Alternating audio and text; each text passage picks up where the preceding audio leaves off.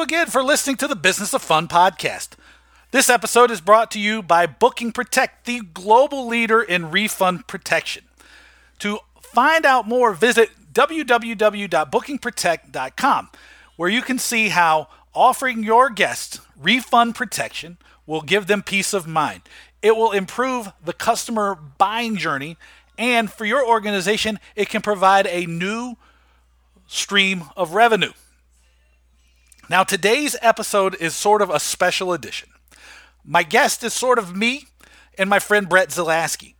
And what Brett and I have decided to do is we've decided to take a little bit of time from time to time and get together and have some conversations around some of the big issues and topics that are going on in sports and entertainment business. Partly because a lot of you have been asking me to learn more about how I approach things and my philosophy on sales and marketing and revenue generation. The other part is because Brett has a sales podcast that's really good, and he talks to a lot of people in sales and inside and outside of sports. But he has a lot of ideas about marketing, and his philosophy tracks closely with mine about how marketing really should be driving the sales effort and not reacting to what the sales challenges are. So what we want to do is get together and talk about the challenges of empty seats, specifically in most cases in sports, but in a lot of cases it's going to directly reflect on the empty seat challenge in concerts, live events, and probably the issue of demand generation across any industry. So this thing might not work, and it might be completely something that is great. We've wanted to give it a try. We'll look for your feedback once we're done and you've had a chance to listen to it. Until then, here's me and Brett having a conversation about empty seats in sports. I hope you enjoy it. Hey everybody, welcome to the Business of Fun. This is going to be a slightly different episode that's built out of a couple of ideas, right? One of the ideas, there has been a bit of a request that's gone around over and over again about having people talk with me and understanding a little bit more of the philosophy I bring to my approach in marketing and selling, especially experiences and events. So that's number one. Number two is I have my friend on the line, Brett Zalaski, who spends a lot of time working on sales. But a lot of the sales stuff is driven by marketing, and he didn't necessarily have a platform through his own Get After It Sales podcast to talk about some of the marketing challenges and the marketing issues. So combined, we decided it might be interesting to do an occasional series of podcasts where we talk about some of the issues and challenges that are facing marketing and selling experiences in sports and entertainment. That way it was sort of give you an opportunity to hear a little bit more from me as far as my philosophy and the way I tackle problems, and to hear from Brett on things that are marketing and things that maybe things that he doesn't necessarily get to talk about on his regular sales podcast. So Brett, thanks for being here, man. Yeah, of course, and have lots of opinions on it too. That's that goes without saying. I think that's what people come here for. Is they come here for the opinions. They stay for Absolutely. And they stay for the ideas. So today we wanted to spend a few minutes talking about one of the big challenges that is going on in. I know in sports, because this is extremely visible, it's probably less visible in the performing arts and some of the other forms of entertainment, unless you follow Empty Seats Galore on Twitter, is the empty seat challenge, right? And for me, it's more than just the seats. It's about demand. It's about the business model. It's about a lot of things. And I know Brett has some very interesting and different ideas about this as well. So we're going to start by talking about the empty seat challenge. And specifically, we're going to move past what the challenge really means to the business, and we're going to try to focus on some solutions about how you can kind of alter your ideas and your business model and your approach to marketing and selling your experience to generate some better results for yourself. So hopefully that's going to translate to our conversation, and it will be interesting for you. So, Brett, let's introduce the idea. Yep. Go right ahead. I'll let you start. You tell me. You jump it off.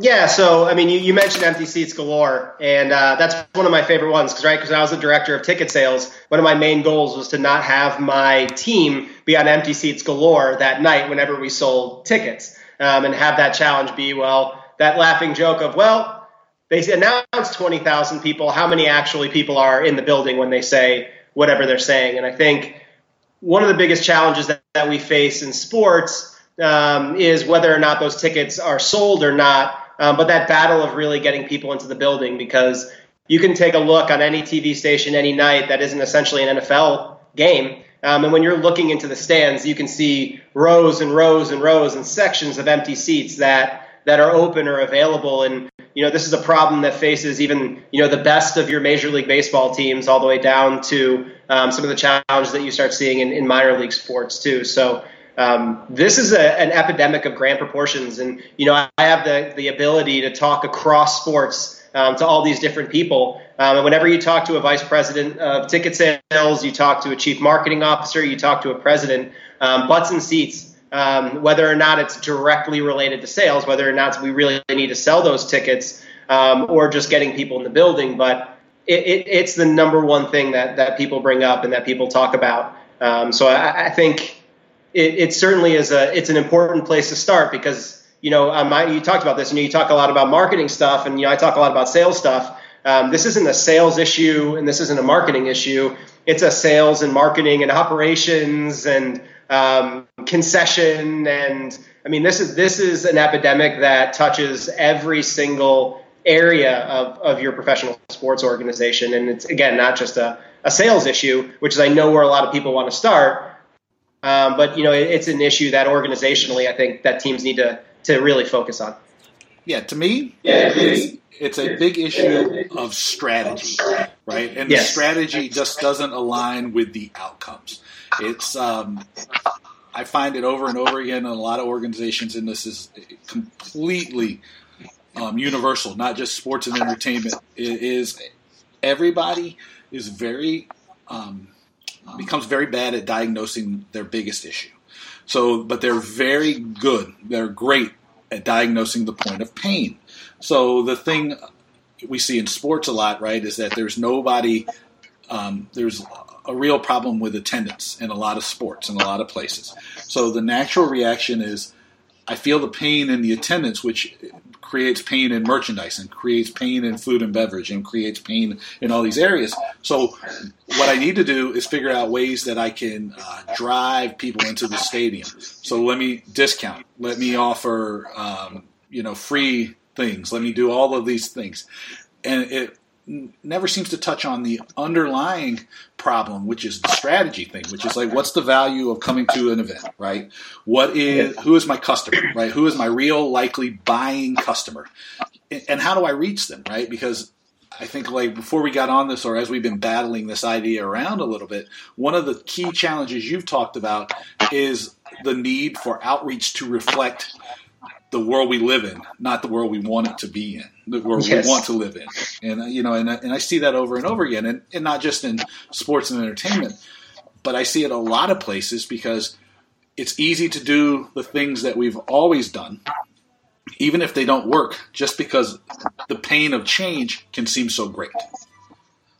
And I know from your background, working on the team side for a lot longer than I ever did, you probably bring a better perspective to that, to how can we create some of the first, how can we nip the idea of kind of reactive thinking in the bud, and then more importantly, how can we restructure that to a more proactive form?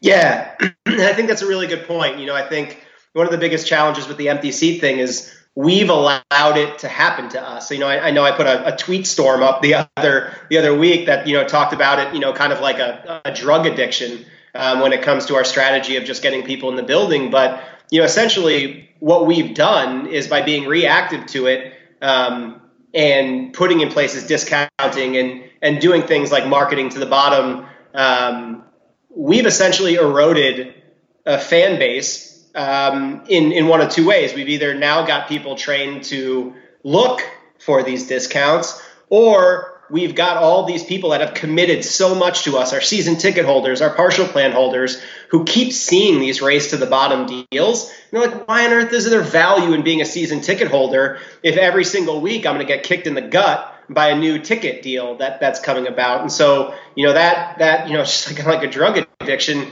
that erosion is real. And then teams wonder why. Well, the team's winning. Why aren't people coming back?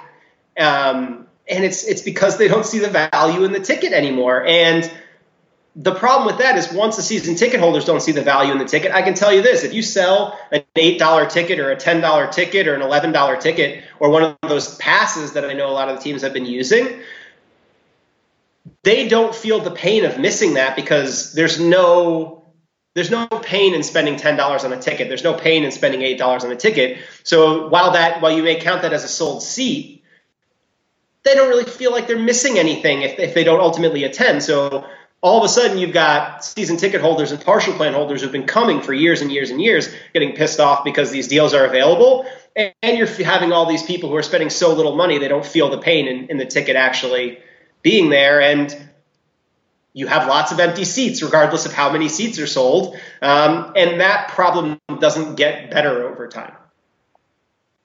Well, I think if we decided that people were wanting to hear a little bit more of my philosophy, let me go ahead and go to the greatest hits right here, which is if you discount, from the moment you discount, you create a perception in the buyer's mind that you are a discount brand that never stops for at least 7 years. It's just neuroscience. If you want to see the data, go pick up my colleague Martin Lindstrom's book, Biology. I'll even try to remember to put that in the show notes because he did a consumer neuroscience, neuromarketing research study that lasted 3 years where he studied, or it might have even been longer, but it was at least 3 years where he studied the actual brainwave things that happen when you take certain actions. So people might tell you they love discounts, but they don't. They might tell you that they like something, but deep down, embedded inside, they hate it. And I think you have to become more conscious of these things because just because they sound good doesn't mean they are good, right? Discounts like a sugar high, right? It's like having a Reese's cup, man. My energy's flagging. Let me have a piece of candy. I'll feel better. But then it happens for a second, and then the crash comes, and that's where a lot of this stuff is today because there's no underlying strategy that says, hey, look, I need to, over the next 5 years, I want to grow my season ticket base from, and I'll just throw out a number, 10,000 to 12,000, right? 20% in 5 years. Okay, maybe that would be a little low. But, maybe you say 10% a year over the next 5 years or something like this, right? It's always like reactive and year to year. Like if I don't have the fans this year, there's no plan in place because, at least to me, and this again being a philosophy thing, is if I can get you into the building, right, I can monetize you much more effectively than I can if I try to squeeze every penny out of you at every step of the way. Right, yes. Which I know this is a philosophy that gets passed down from the league offices a lot of times. It's like, let's maximize the ticket price. Let's maximize the drink price. Let's maximize the food price. Let's go to our spreadsheet and maximize how much we can charge for a jersey and a T-shirt and a hat and we can maximize everything. The problem is that if you maximize everything, you maximize nothing. Right? It's one of those things as an absolute. Right? If I say that you're absolutely going to do this, then mass market products, right? If I try to market to everybody, I'm actually marketing to nobody. And the idea that you're going to maximize every single thing is, it might play well on a spreadsheet, right? But in real life, it doesn't play very well because very quickly, if every point feels like a transaction, then you very quickly feel like nobody cares about you. And it's an emotional connection that you have between the consumer and your brand that is missing in so many cases. I mean, I know the NFL is doing great right now, right? Like they're going to make more money than I. But I can remember when I was a kid, right, how much liveliness and life there was in many of the brands. And now, as far as distinct brand personalities, I count maybe, if I'm being generous, 3 that have distinct brand personalities. I mean, the Raiders, I would say, still have a distinct brand. Probably the Eagles, and like maybe the Steelers, and maybe the Patriots. Like maybe 4, right? The rest of them all could be like I can cut and paste almost. It's very frustrating, and I think it misses the point of the emotional connection between an organization and its fans. But, Well, I think that's, it's such a good point because, ultimately,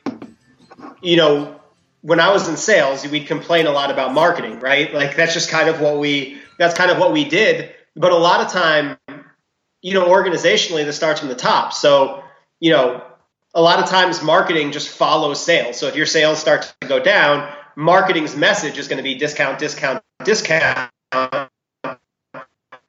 building, brand building. When a lot of times, we follow each other down that discounting hill. Because to your point, it's like it's the easiest, it's a little bit of the high. But what we need to be doing the whole time is, instead of that, our marketing department needs to determine what our brand is. And then our sales team needs to back that up in everything we do. I think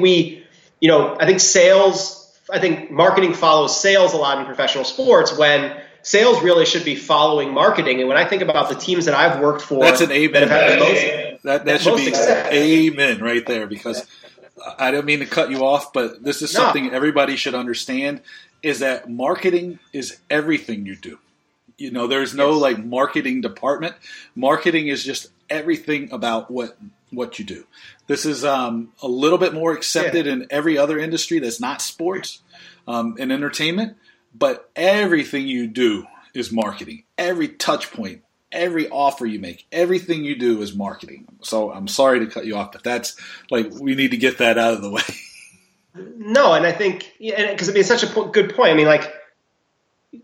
We don't think about it enough, but we toss an inside sales rep on the phone after 2 weeks of training, and we have him calling. We're only going to have you call ticket buyers, right? It's only ticket buyers. We can waste ticket buyers on these guys with 2 weeks of training, but they've been drilled on sales, but they may not really understand what the brand is about. And when you talk to sales leaders at people outside of sports, the thing that they do is all the time is we're going to train on product. We're going to train on product. We're going to train on product. We're going to train on product. So, eventually we'll shape the edges around what the sales technique looks like. But we've got to make sure if that salesperson goes in the marketplace that they're going to represent our brand appropriately first. And so understanding what our product is and how to communicate our product message first is way more critical than if they have a cohesive agenda statement or if they have an impact sales statement or good questioning or any of that stuff. Is first and foremost, are they a positive brand representation? Do they understand what we're talking about as an organization and what we're trying to make sure that we get across? And, I know, and obviously I know we're watching them move to Austin, so this is a completely other story. But, when we led Major League Soccer 2 years in attendance at the Crew, we made the decision as an organization to be Columbus's team. And I know that sounds weird now, but we made the decision to be Columbus's team, and that was reflected from our marketing statements all the way down to our reps. So despite a losing team, we led Major League Soccer in attendance growth with teams opening new stadiums and all that. We led it, and I believe it was because there was a cohesive message all the way from our branding and our marketing all the way down to our inside sales reps understood what it meant to be a Crew fan first, and then doing some of that training around it. And, I think about the mistakes I've made elsewhere. It's let's make them salespeople first. When your inside sales reps to your sales reps, they need to be brand representatives first, salespeople second. Well, let me ask you something too, because that brings up a interesting idea, right? Because you talked about training on the product versus we're just going to have you call ticket buyers. Yeah. And it seems that in far too many places, and this, again, I think probably one of the values that I bring to sports and entertainment in the work I do is because I don't work with just sports and entertainment. I work with, organizations kind of all over the place. Is that people are focused too much on training to pitch as opposed to training them or hiring for people who can be assets to, like you said, the brand, or just assets to potential clients, right? I have been working on something, and one of the highlights of the sales training and the sales stuff that I'm working on is helping people understand the value of business acumen and of creating value in the sales process and through the collaborative nature of selling, right? Because at least the way when people send me pictures or emails or all these things from the different sales reps that reach out to them, it seems like the only tool that a lot of these reps have been given is that they have a pitch. And the pitch is often not a very good one even. It's to say it's not very good, I'm probably being nice here. Most of them are terrible, right? It's just like, I mean, I've written short stories when I used to write fiction that were shorter than some of these prospecting emails that I receive. Yes. And I think that that's another missed opportunity, is that like if we're training people for a cookie cutter kind of sales job, that doesn't exist anymore. The idea that you can call in and just have somebody come in and train your staff on 10 words not to use, or this one script is going to create, magically open the door, I think is missing the point. And I think it drives the empty seat problem, because if you're treating everybody like they're all the same, we see this in the market everywhere, is that people want more and more customization, even if it's like a mass product, like the iPhone or, any of those things that still, seem mass. And we have to train our sales reps and our marketing to not necessarily be cookie cutter or one size fits all, but to reflect the personality of the people that we want to be. 100%. Yeah, and I think that it's such a great point. I think it evolves from, it starts with this idea that when we're recruiting, if you're interviewing someone and they say, "Oh, I want to work in marketing," right? Most salespeople are like, "Nope, off. Like, you're gone. You're done with you." Like, the only correct answer to that statement is sales. When I think to the point when we start, like when we recruit people into sales, which regardless of what's going to happen, that's always going to be the number one place in a company where you're going to have your most amount in sports, where you're going to have your most amount of entry-level people. That's just how it is. And we think so myopically about it's got to be sales people. Well, no, like when you think about it as, well, listen, maybe this person is going to come in and work in marketing. Who cares? But it starts with, are they the appropriate brand representatives of our organization? Are they people that are going to leave a positive impression when they react or when they converse with people? And to that second point, like then training them to be an unadulterated fan of whatever that product is. One of the best sales reps I ever worked with in soccer was this guy who was a big, gigantic former football player, and we used to call him Big Country. And when he'd get on the phone with someone, he'd get on the phone and he'd be like, "I don't know much about this soccer thing, but I'll tell you why I love these games. There's people dancing and cheering." And he connected with people because there was such a real interaction there, and it wasn't over-rehearsed. It wasn't over-trained. It was this big football player being like, "Here is why I genuinely love being at soccer games." And that is worth a million scripts. Like, you can't write a script better than this big football guy telling these other people why soccer has such incredible value to him. And when they hear that, man, the reaction to him was incredible. And he's still one of these guys to this day. He's running his dad's company's sales department now, so I'm super proud of him. But it was one of those things where, as opposed to being like, how do I turn this kid into a sales robot? It's, how do I make sure that this gigantic personality gets into the conversation first, talking about our product, and then let's shape the edges to make sure that they are as effective as possible. And, we kind of reverse engineer it, right? Like, let's turn them into sales transactional robots first, and then maybe at some point their personality will get out there. And what we forget in that process is when they're being robots, the people they're hitting are fans. Like, that's who they're hitting when they're first robotically, transactionally selling these people. And that drives people away from our product. It doesn't bring people to our product. It drives literally people that have spent money on our product. It drives them away from it because of those transactional interactions they're having all the way from the bottom of the funnel now. And, in organizations like, listen, this isn't like Glengarry Glen Ross, right? Like, this isn't like Boiler Room. Like, that's not what we're selling. We're not selling stocks and bonds. Like, we're not selling real estate like in Glengarry Glen Ross, like outbound on the phones. Like, These are real fans. And we forget that if we are creating a transactional environment, just like you hate to be sold whenever you do something, we're driving them away from it by making it overly salesy. Well, that's just not what our product is. We don't have an overly salesy product to sell. We have something that people love, and that love needs to be first, and then the transactional side will come if we approach it that way first. Sorry, that was a huge soapbox rant right there. Off soapbox. Well, that's okay. That's what we're here for, right? But absolutely, there's a couple things that you brought up, right? Yesterday, and it hasn't gone up, and it'll probably go up in the next week or so. I did a podcast with a friend of mine who I've known for almost 15 years now, a guy called Peter Shankman, who has written a couple of really great books.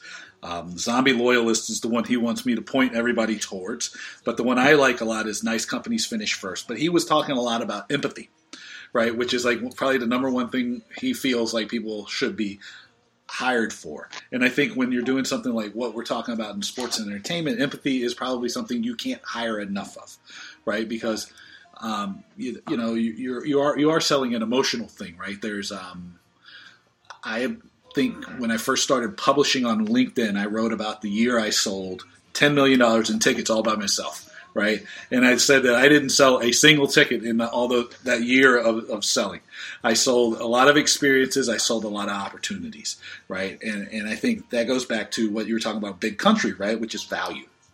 And I think one thing we undersell all the time is the value of the live experience. Right, it's 100%. I mean, if you listen to a baseball broadcast, my God, it's like they want to commit suicide because they're at a baseball game in the middle of May or the middle of August. The thing about it is, though, is baseball at its best is a novel, right? Which my favorite novel is built around following the ball hit around the world across wherever it is, because they never found it, right? It's called Underworld, and that's to me like. In all of these sports, if you're not building that narrative and you're not building that value, if you hate your job or you sound like you're like going, oh, we're going to slog through another July game, well, then why do you expect the fans to care, right? So when you're talking about sales robots and hitting the fans, right, they're not an infinite resource. There is a finite number of these people. And the thing is to develop them and grow them is not easy. It's not, and it, you don't necessarily always get a second chance. It's I give a talk about storytelling and I talk about first impressions, right? And everybody knows that a first impression is usually the most meaningful thing. The challenge that we're dealing with today in today's culture is the fact that first impressions still mean more than ever before. Yeah. But you don't necessarily know when that first impression is going to come. So when you're talking about letting your reps loose on just ticket buyers and letting your reps loose to kind of learn on the job and not be to be robots less than value creators. What you're doing is saying that the first impression doesn't matter, and there's a whole world of evidence that says it does. And that if you burn people out, then they're not going to come back. I mean, I have been on the receiving end. I was telling for my son's school that we do fundraisers at some of the local. With some of the local sports teams. And I was telling them that one of the teams, if they treat me like shit, let's be honest, right? Yeah. In the sales process, when I know their VP and their VP told them going, oh, take care of Dave because he's setting up a thing for his school. Here's who he is. And if they treat me like shit, right? Yeah. How are they treating regular customers? I mean, because I'm nothing but a regular customer myself, but still, if you know who I am, right, and you know that I know your VP, and you're still treating me with less care, what are you doing to people who don't have any connection that are just really coming in cold? I mean, it's awful. Well, I think that first impression point is so important too, because sometimes, someone's first impression of us is coming to our game, right? If someone's taken to one of our games, and so, when, to try to pull this a little bit outside of sales and, make it a little more organizational, that brand reflection has to go through, yes, from those phone calls that you're doing outbound, but they've also got to be, you know, when someone runs across you on social media or someone sees some of your advertising in the marketplace, to what's their fan experience in the games? How are they being treated when they're walking into our building?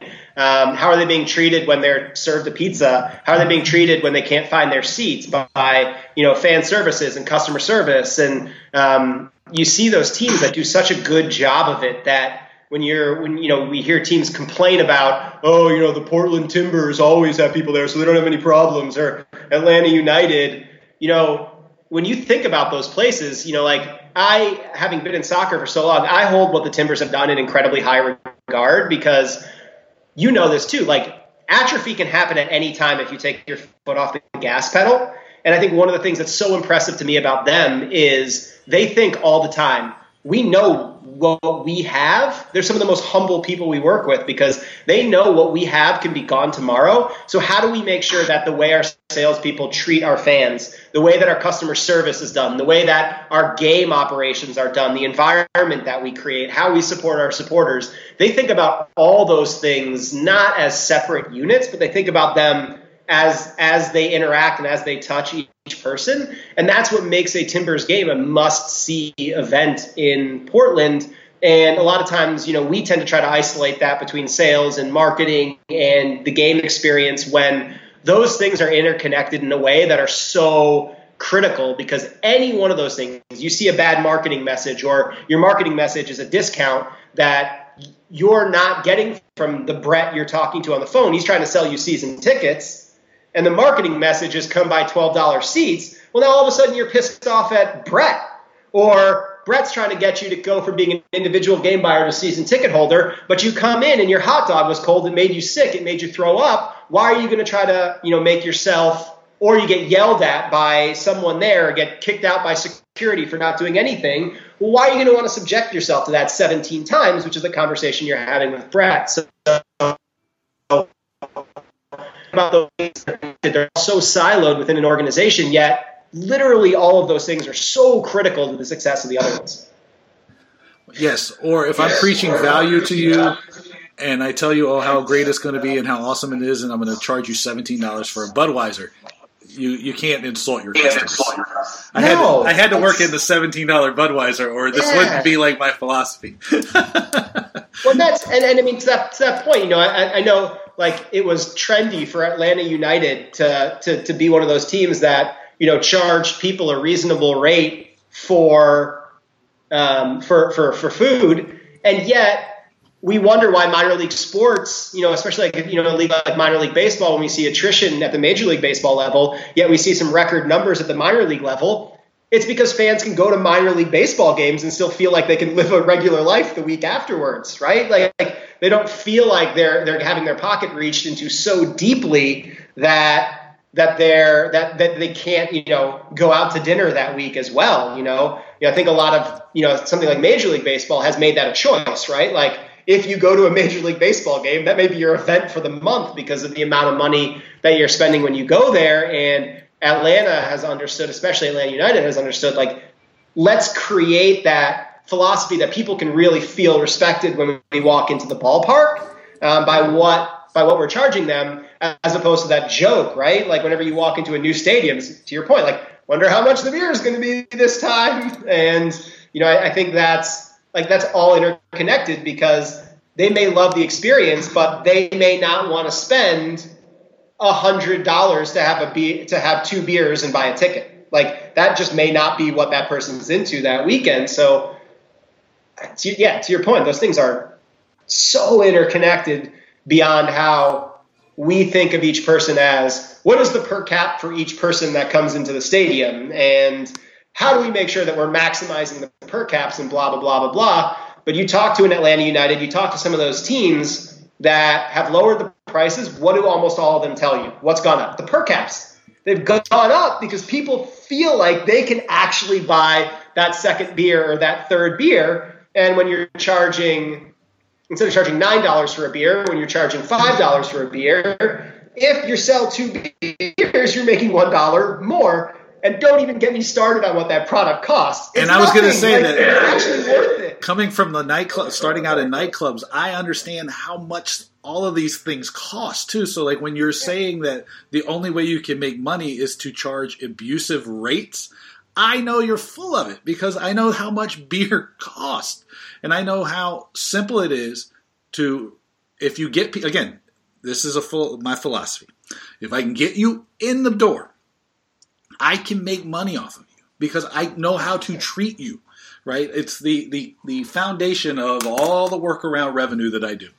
Came to me when I was probably 21 or 22 years old in nightclubs. Boogie Nights and Trio nightclubs in Fort Lauderdale, Florida. Our per check average was $13.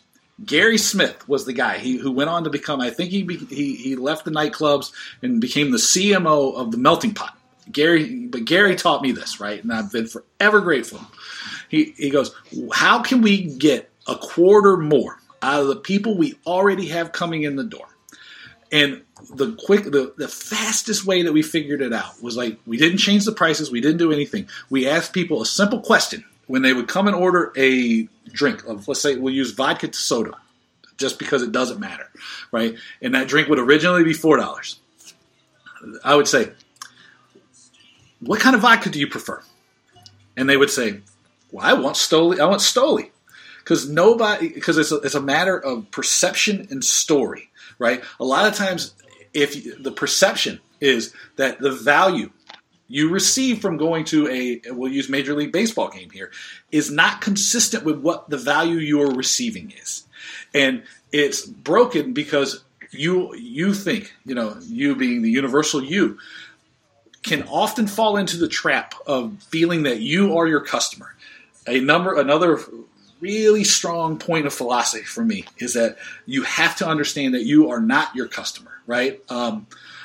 I mean, maybe the only case that applies to is like, if I worked for the Four Seasons, I'd definitely be my customer. But in most cases, you aren't your customer. So what's valuable to you or what you perceive as valuable is not reflective of the market you're serving. And some of these pricing and marketing and strategic decisions, you have to rethink them under the idea of like, I know that this makes sense to me and this is valuable to me, but I'm not my customer. What is valuable and meaningful and reflects their perception of value, and then do stuff for this? Because I get it, right? I mean, I have two ongoing questions, right? Number one is like, I know that you want to create a perception of a valuable experience in going to a live event, be it sports or concerts or entertainment, whatever it is, right? But if your only tool is price, what's wrong with you? Then number two is, especially, and this is more sports specific than it is anywhere else, it's like, if you're bringing in so much money from media rights that you still have to charge such abusive rates on, food and beverage or tickets to the point where it makes people feel like they can't go to games. What's wrong with your business model that you aren't making, because I look at the Premier League, right? And the people I work with in England, they're making money hand over fist off their TV rights. And their TV rights they're big, but they're still comparable to, what a lot of the sports in the States are getting, right? I mean, so if they're making money, why aren't we? Are we that poorly managed, or are we that incompetent, or are we that greedy? Because the thing is about these media rights is the reason the Premier League or La Liga or Serie A is able to gain such high rates of revenue from their media rights is because people care. And so if you constantly are teaching people not to care about your product, despite what, the numbers still, being strong, but they're all sort of trending downward, is how quickly does that become something you can't recover from? So like the fastest way to me, and maybe I'm wrong, I can always be wrong, right?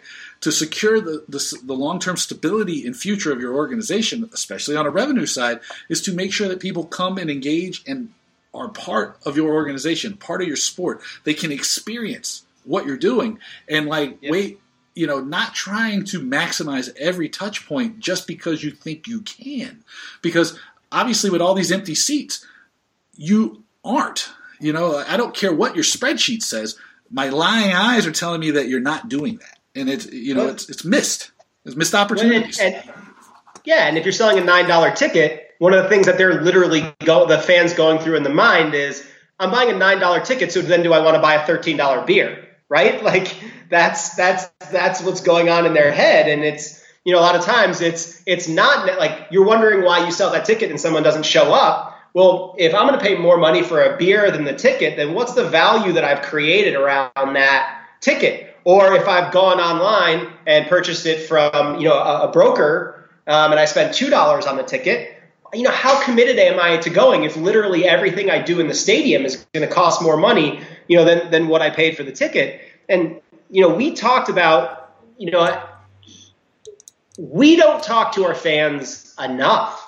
And I think that's one of the things is, to your point, like we go to spreadsheets and we try to figure out how much money that we can make from them without first turning to our fans and being like, hey, what's going on? Like, what's happening? What are you feeling? What do you think about the product? What do you think about the brand? And what's this talking to fan thing? What's this? This is confusing to me. And then we do these surveys, right? We do surveys, and who's responding to the surveys? The fans who we already know their opinions anyway. And one of the things that every team needs to do is really make a concerted effort to talk to two people. First, talk to their fans. Have a dialogue, not send a survey. Actually have a dialogue with fans. Bring fans in. Don't just have them fill out a survey. Do workshops. Listen to what they say. Stand there in front of them and have them tell you what their challenges and what their problems are face to face in that kind of environment. And second, and we miss this all the time, and I don't think organizations do this enough, talk to those frontline sales reps. Have a dialogue between the front office, the marketing department, the sales organization, and those frontline sales reps, because I can tell you that the challenges that our fans have with interacting with our product, 9 times out of 10, they're going to tell a sales rep and they're not going to tell that survey. They'll tell a rep why they're not buying our tickets. And we don't engage with them, and yet those are the people that are talking to our fans the most by far. And so we send a survey. We dice those numbers up however like we were just talking before this, they'll dice those numbers up however they want to hear the numbers coming back, when the thing that you can't avoid is what they say directly or what your reps are saying directly. You can't make the words that people say diced up to make it fit however you want it to fit mentally what you're going to get back from the numbers on the survey.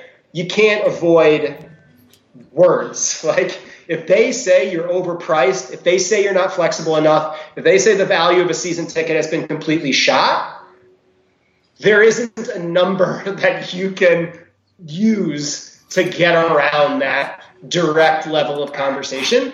And to understand what our customers are caring about, we need to talk to our customers and we need to talk to the people our customers are talking to.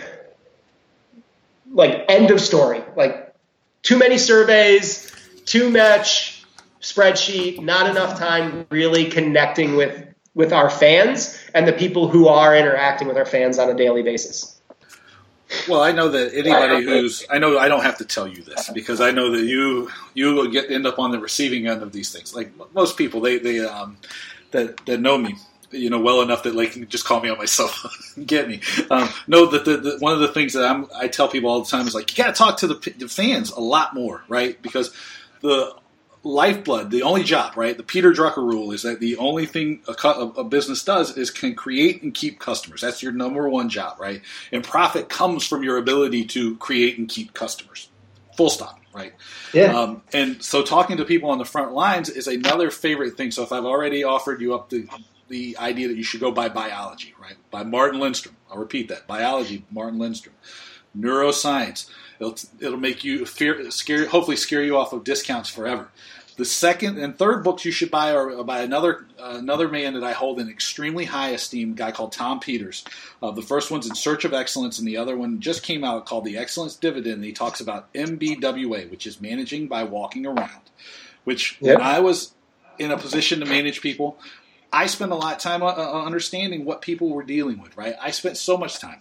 trying to talk to the people I was working with, and understanding what the challenges were, what they were dealing with, because they're always going to be closest to the customer.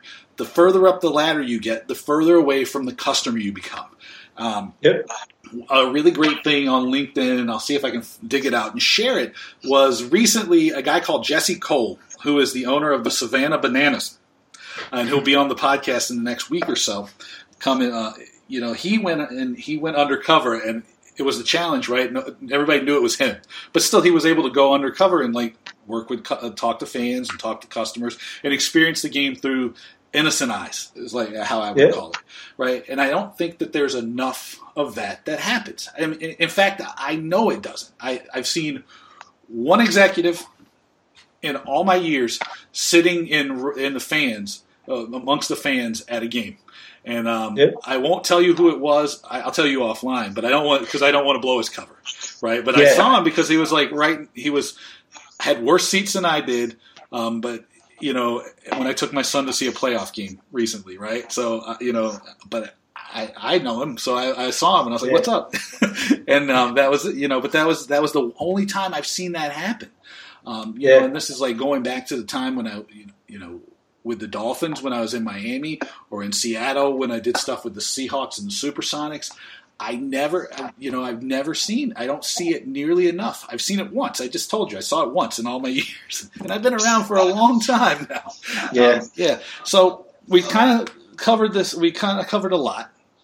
I want to leave, and I'll go first. That way, I give you a chance to. Now that I'm going to spring this question on you. 3 ideas that people can maybe take to turn around the scourge of empty seats, that they can approach things from a different angle.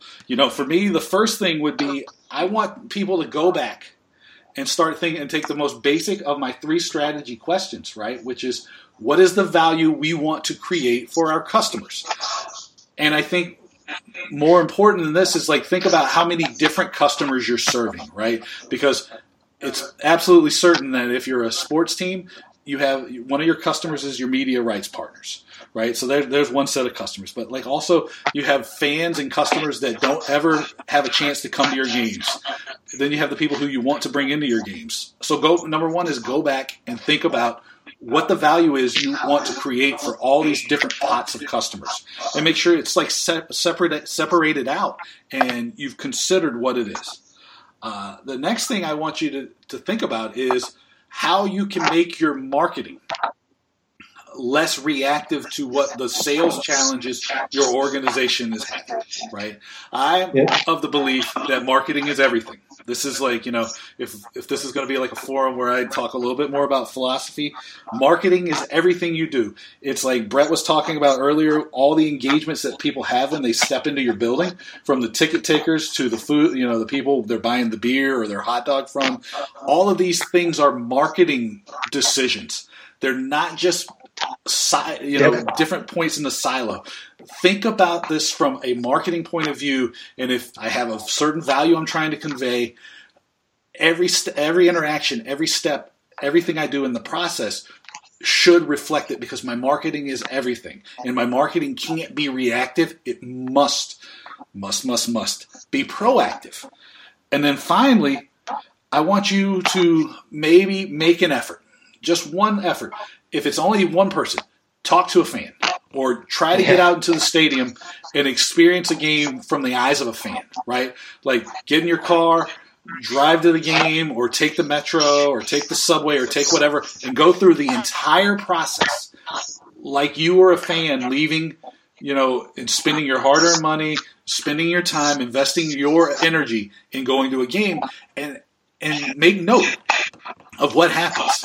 Because I guarantee if you're able to go through the thing just like your fans do, it's going to highlight probably some things that are great and some things that need some improvement. And not recognizing that is a missed opportunity, and it's probably malpractice at this point. So those are my 3. Yeah. My 3 are shockingly going to be very similar to yours. But, the first thing I want to say is this isn't, for me, this isn't necessarily I've nailed this 100% practice what I preach thing, because I think a lot of my opinion that's formed on this has been screwing it up or fucking it up in the process, right? Like I've made every mistake that you can make along the way. And, when you take a step back and you think about, when I was in places where it really worked, like, the year that we grew the Washington Freedom women's soccer, 300% revenue the year growth, like, what did we do well there? The year that we were with the Crew, when we led Major League Soccer in attendance growth over those 2 years, what did we do really well there? Then I won't name them by names, but the other areas where I wasn't as successful, what were the things that we did that probably cut away from, what our larger vision was in those situations that kept us from being as successful as possible? And I think that's the entry to these three is, so mine may be a little bit of a different order, but I think they're really similar is, wherever you are right now, take a step back and start listening to your fans. Start having that dialogue with your fans. Start interacting with your fans. Start seeing this from your fans' point of view. Real quick, I remember when I was with the NBA league office, they wanted to go around because improving renewal rates was a big thing that most teams were talking about. And so we went to teams and organizations. I can't remember the company that we were working with to be able to do it, but they had us go in and they had us talk to everyone in the organization except the sales team to get ideas about what they could do from a renewal standpoint. And the best idea we ever heard, which is crazy, was the cheerleader coach in Portland, Oregon.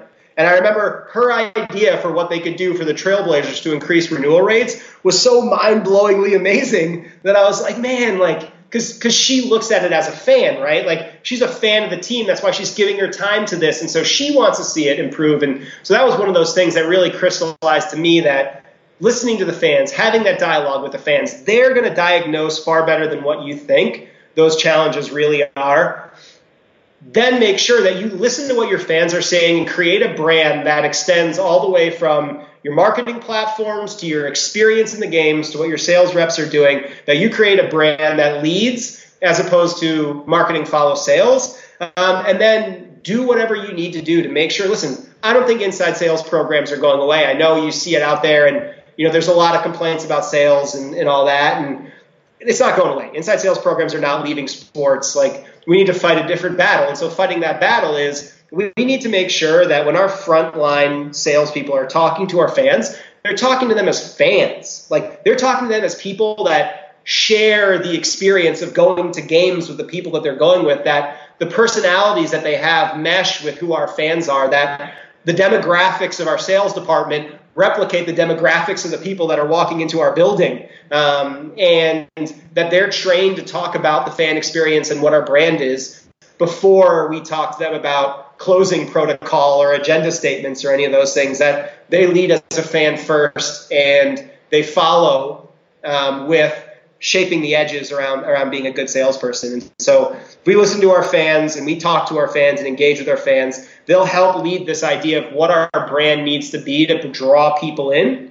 to what we're doing, and then make sure that the ways that we communicate to them replicate that message that we're trying to do, especially those frontline people who, for a lot of sports teams, are going to have more messages a week than what the general marketing is going to do. Then, man, I think that cohesiveness from the top down, that openness to listen, there's no way you can't draw people into what you're doing.